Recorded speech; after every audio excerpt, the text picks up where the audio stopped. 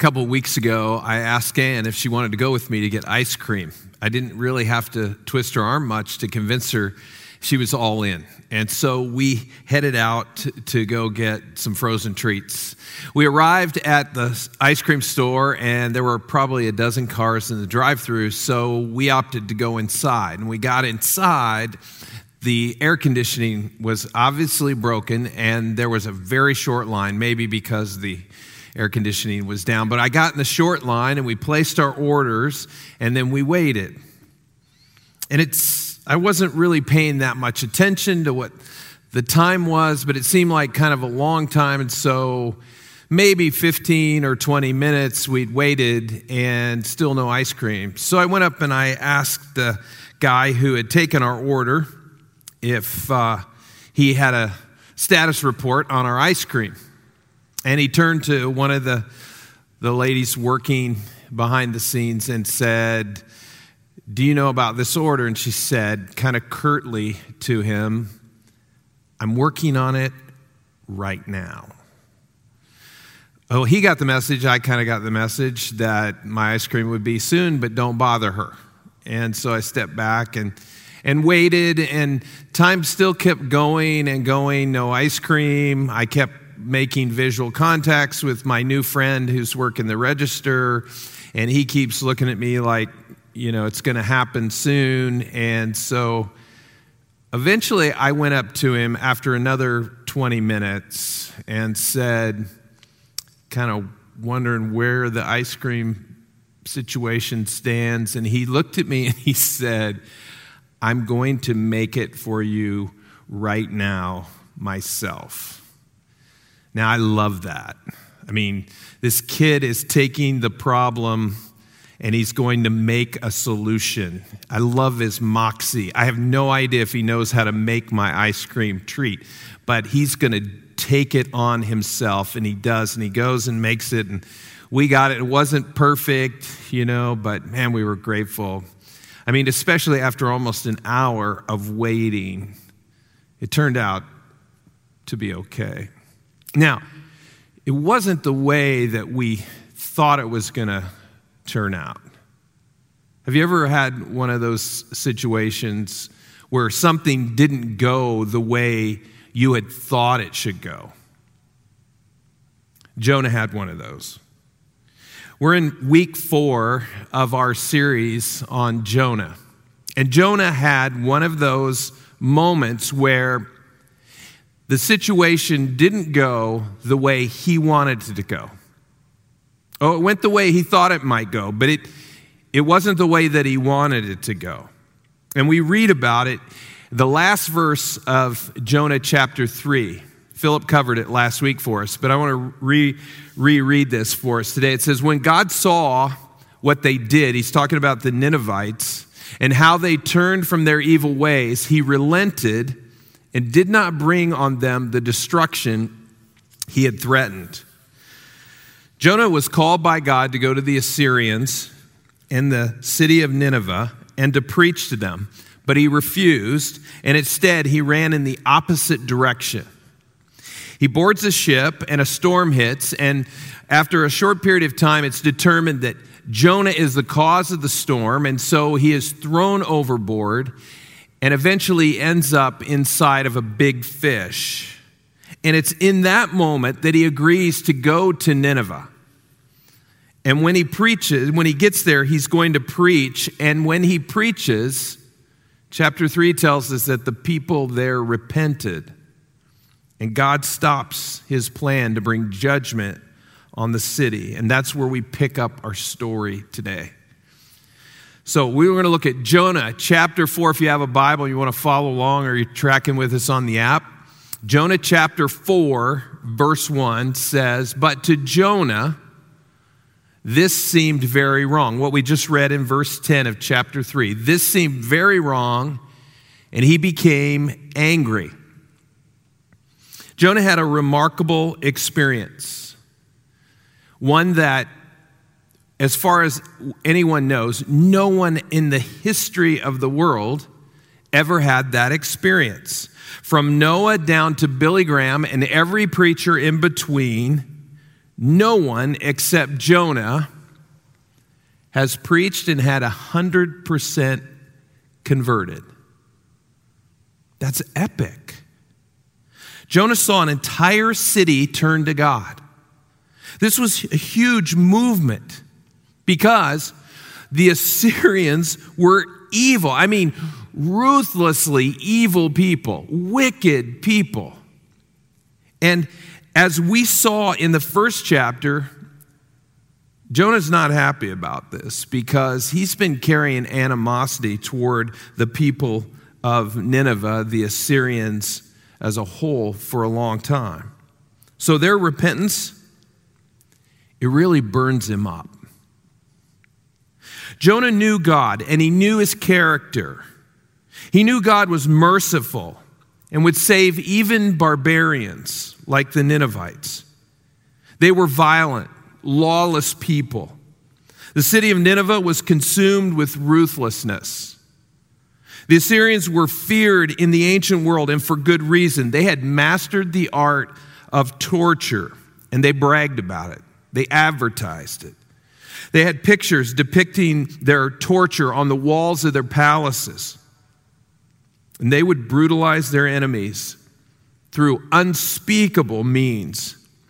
And then they would leave their victims. They wouldn't kill them, they would leave them maimed. And they would serve as a living reminder of just how cruel the Assyrians could be. The brutality of the Assyrians was extreme, even for ancient standards of cruelty.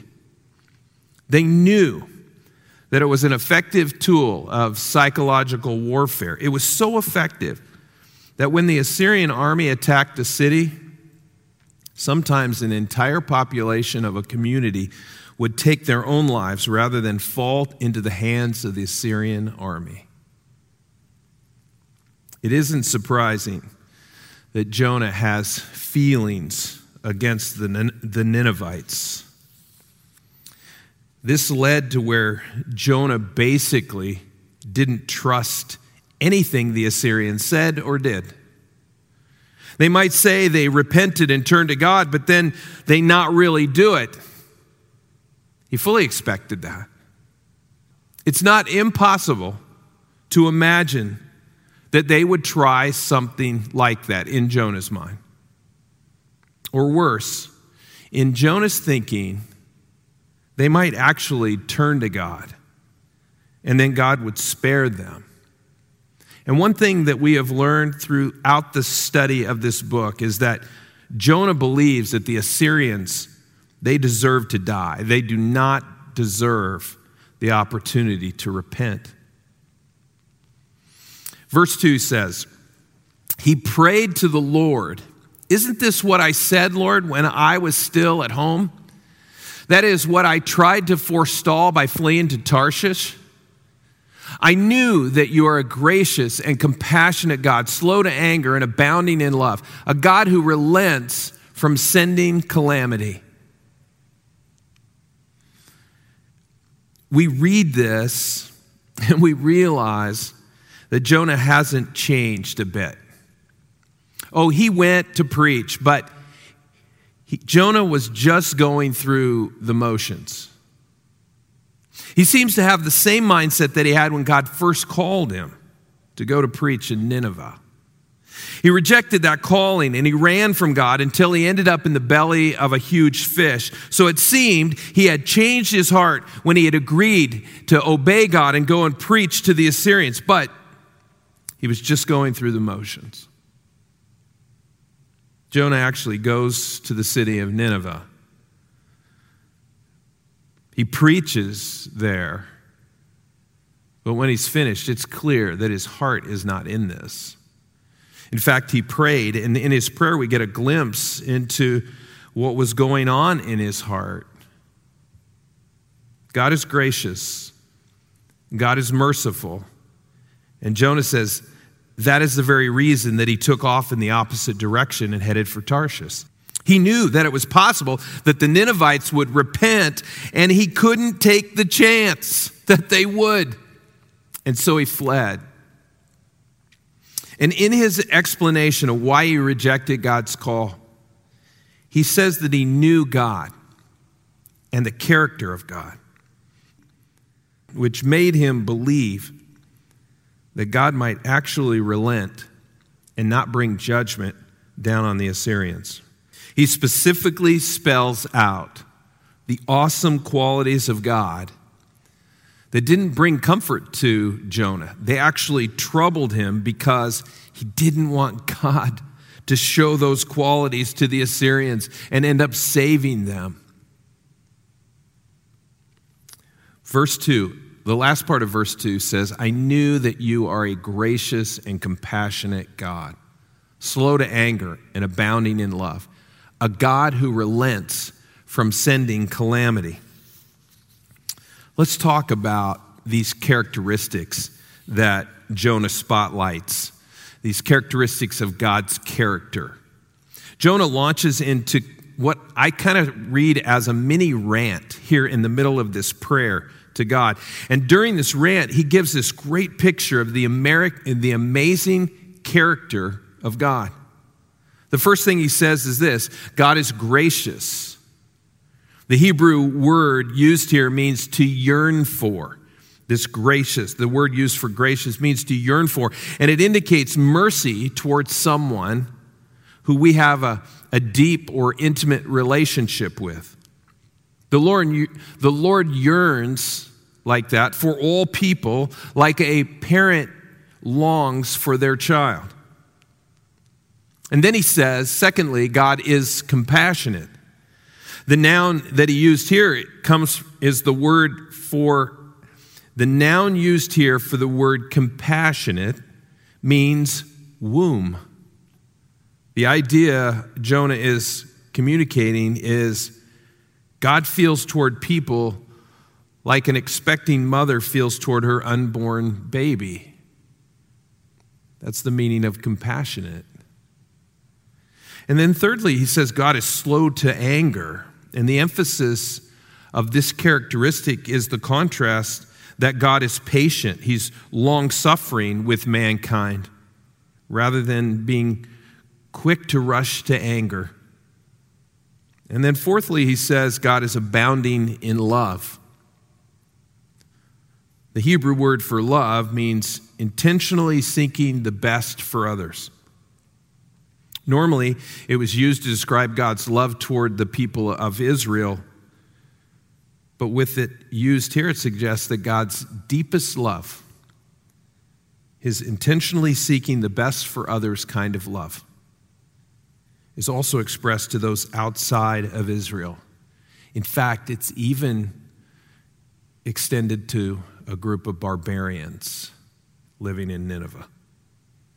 And then the fifth characteristic he gives is a God who relents from sending calamity. So God has this plan to send destruction, and then he changes his mind. The word relent and the word turn in Hebrew are the same word. The idea is that God can turn away from carrying out his judgment. He can choose to do that. The people of Nineveh certainly were worthy of God's judgment, but they repented. God doesn't send what they deserved as a result of their repentance. They repented, and God relented. God's message of love and forgiveness wasn't just for Jewish people. God loves people of all nations. The Assyrians didn't deserve God's forgiveness. They didn't deserve his love, but God spared them when they repented. God showed us his mercy to the Assyrians, but he also showed it to Jonah. When Jonah refused to take the mission that God had called his prophet to go and preach in Nineveh, God showed him mercy. In fact, in both instances, the Ninevites and the prophet Jonah, God demonstrated his love, his patience, and his forgiveness. God loves us, even when we fail him. He also loves people from all around the world, all their cultures, different backgrounds, all races. When we accept his love, we need to understand that we need to learn to accept all those who he loves. God loves us unconditionally, and that's the example he calls us to, even to those who may not love us. These character qualities of God are as true today as they were 2,800 years ago when Jonah wrote this passage. You need to know this. You are loved by God. No matter what you may have done in your life, God loves you. Look at it this way. If God would love and forgive the Assyrians, who were about as bad as it gets, then he will offer his love and forgiveness to everyone. And that includes even you. Well, we pick up the story again in verses 3 and 4. It says, "Now, Lord, take away my life." This is Jonah talking. "For it is better for me to die than to live." But the Lord replied, "Is it right for you to be angry?" Now, this question that kind of popped into my mind. What is going on? Jonah now suddenly wants to die. Jonah is so upset about succeeding. The entire city repented.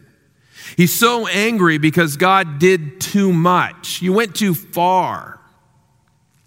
Saving a bunch of barbarians. Jonah believes that he has no purpose, no reason for going on now that God has done exactly what Jonah feared God would do. He's going to save these barbaric Assyrians. But here's the key truth.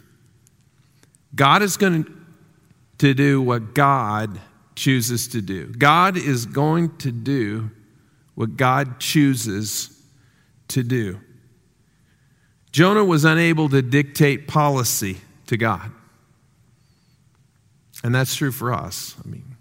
We can't tell God how it's going to be, because God's going to do what God chooses to do. In Jonah's mind, it was crystal clear that the Assyrians deserved to be annihilated, not forgiven. But God's going to do what God chooses to do. So Jonah decides he's going to choose death. He thinks it's better to die than live in a world where the Assyrians aren't punished by God. Even though he understood God's character, Jonah just can't stomach the idea that the Assyrians are being forgiven. So God asks him a question in verse 4. He said, "Is it right for you to be angry?" It's as if God is asking him, "Why are you so upset? Is it any of your business who I forgive?" Imagine for a second the Monopoly board is laid out there and you're getting ready to play the game. And the Scotty dog wants to make a call to Parker Brothers, because he has a problem with the fact that you only get $200 when you pass go. And then all of a sudden, when the Scotty dog gets done using your cell phone, the race car wants to use it because he's going to make the same call. He just thinks Park Place is way overpriced. I'm going to assume that most everyone thinks that little scenario is prolifically ridiculous, because created objects have no authority to tell the creator how the game should be played. But that's what Jonah was trying to do. God, you got it all wrong.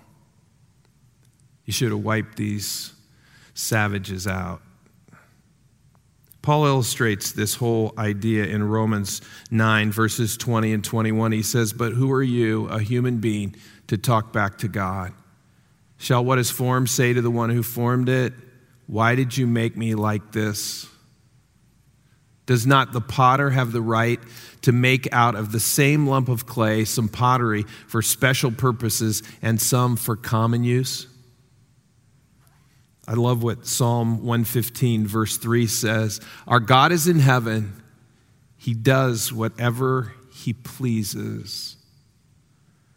Jonah may disagree with the way God chooses to handle this situation, and we may disagree with God at times also, but we have no standing before him to question him because he's our creator and he is the ultimate authority over all things. Well, verse 5 continues. Jonah had gone out and sat down at a place east of the city. There he made himself a shelter, sat in its shade, and waited to see what would happen to the city. Now, what Jonah is doing here is this. It took him 3 days to go through the entire city of Nineveh and preach. The message he proclaimed was simply this: 40 more days and Nineveh will be overthrown. Once he's finished preaching, Jonah goes outside of the city and he builds himself a shelter on the east side of the city. And then he sat there and he waited to see what would happen to the city. He has about 35, maybe 36 days to see if God is going to bring judgment on Nineveh and overthrow the city. And then a strange kind of thing happens. We read it starting in verse 6. This is kind of odd. It says, Then the Lord God provided a leafy plant and made it grow up over Jonah to give shade for his head, to ease his discomfort. And Jonah was very happy about the plant. But at dawn the next day, God provided a worm which chewed the plant so that it withered. When the sun rose, God provided a scorching east wind, and the sun blazed on Jonah's head so that he grew faint. He wanted to die, and said, It would be better for me to die than to live. God had extended grace to Nineveh. And in kind of a symbolic way, this plant was God's grace that he extended to Jonah. The plant gave Jonah relief from the punishing heat, and he relished it. Jonah appreciated the plant while being angry that God had shown salvation to Nineveh. Jonah was willing to receive God's grace for himself, but he was reluctant to have it distributed to those he didn't feel deserved it. In fact, if we drill down a little further, we'll realize that Jonah got upset over the loss of a plant, yet, in contrast, he would not have had one bit of sadness had God poured out his judgment and destroyed Nineveh. Jonah was a prophet of the Almighty God, but in this moment, his priorities are all out of whack. Several years ago, when Ann and I were newly married, she came to my office in tears. She came in and told me that she had just wrecked our car. Now, this wasn't just any car. This was my Mustang. And I'm embarrassed to tell you that I didn't handle that very well. I was upset, and she was crying in my office when my boss stepped into the doorway. There he was, Wayne Smith. And he asked my wife the question, "Why are you crying?" And she said through her sobs, "I wrecked Monty's car." And then he asked the question, "Was anyone killed or injured?" And I knew where this conversation was going. She said no. And then he looked at her and he said, "Then don't shed one more tear. You can't replace people, but you can replace cars." And as badly as I wanted him to mind his own business, I knew he was exactly right. I had prioritized that car over my wife. and she is far more important to me than 100,000 cars. Jonah was upset over a plant, and yet he had no concern for an entire people group. Why do we prioritize things over people? Why do we put certain activities ahead of the value we place on other people? Like Jonah, how do we so easily get our priorities out of whack? Well, for Jonah, he was wounded. Something happened. We don't know exactly what caused this wound, but Jonah has been carrying a deep-seated animosity toward the Assyrians for a while now. And that can happen to anyone. It can happen to us. We can carry animosity toward a person or a group of people for a period of time, maybe even for a lifetime.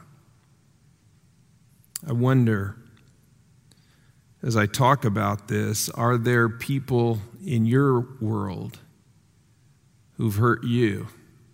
Maybe recently, maybe a long time ago.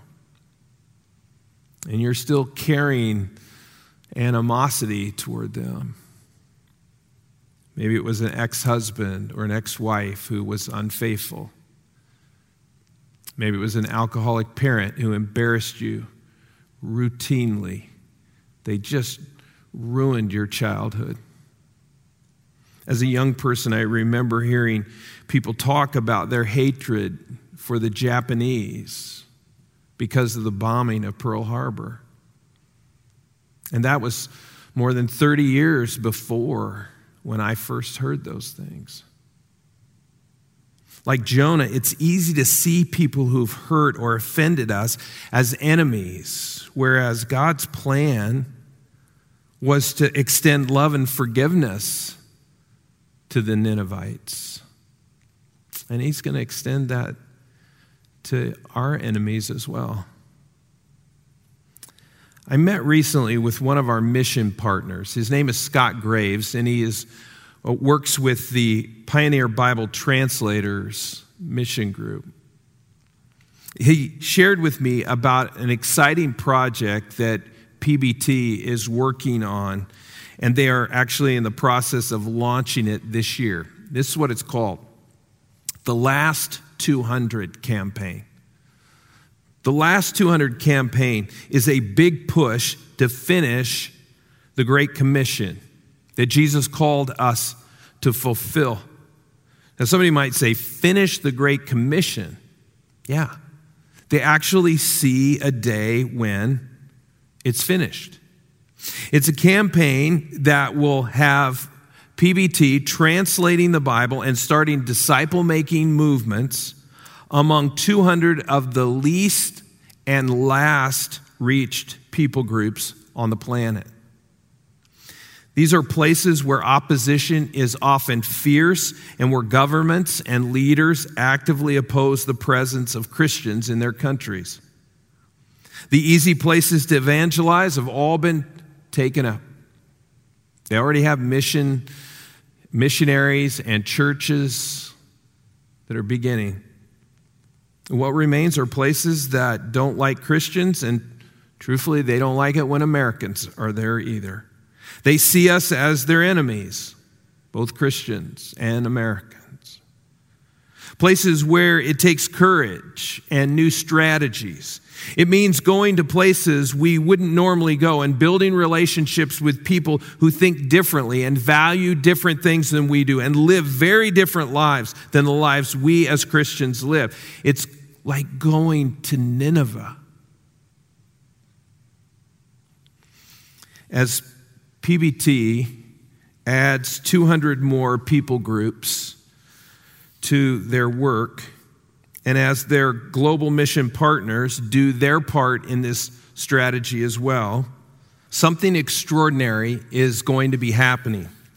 Within this generation, by 2035, that's over the next 14 years, Every Bible translation that is needed around the world will have been started. Then by 2050, that's just 29 years from now, every Bible translation that has ever been needed in the history of the world will be completed. That's absolutely awesome. Listen to the words of Jesus in Matthew, the 24th chapter, verse 14. And this gospel of the kingdom will be preached in the whole world as a testimony to all nations, and then the end will come. The church is on the cusp of doing this very thing that Jesus called us to do. But that will happen only when people see their mortal enemies the way God does, with hope that they will accept God's free gift of forgiveness. So as I pull this message to a close, I want to give you two takeaways, two ways to apply this talk to your life. The first is this: I want to challenge you to look for ways to reach out to the Ninevites in your world. I know they exist. I know they're there. It might be a person that you've battled with recently, or maybe a person you've battled with your entire life, and they're not yet part of the family of God. Will you make sure that they know God's love? Will you make sure that you pray, asking God to show you how to forgive them and show love to them and open doors so that you might have those opportunities? And then secondly, I want to ask you to join me to pray for the Last 200 campaign.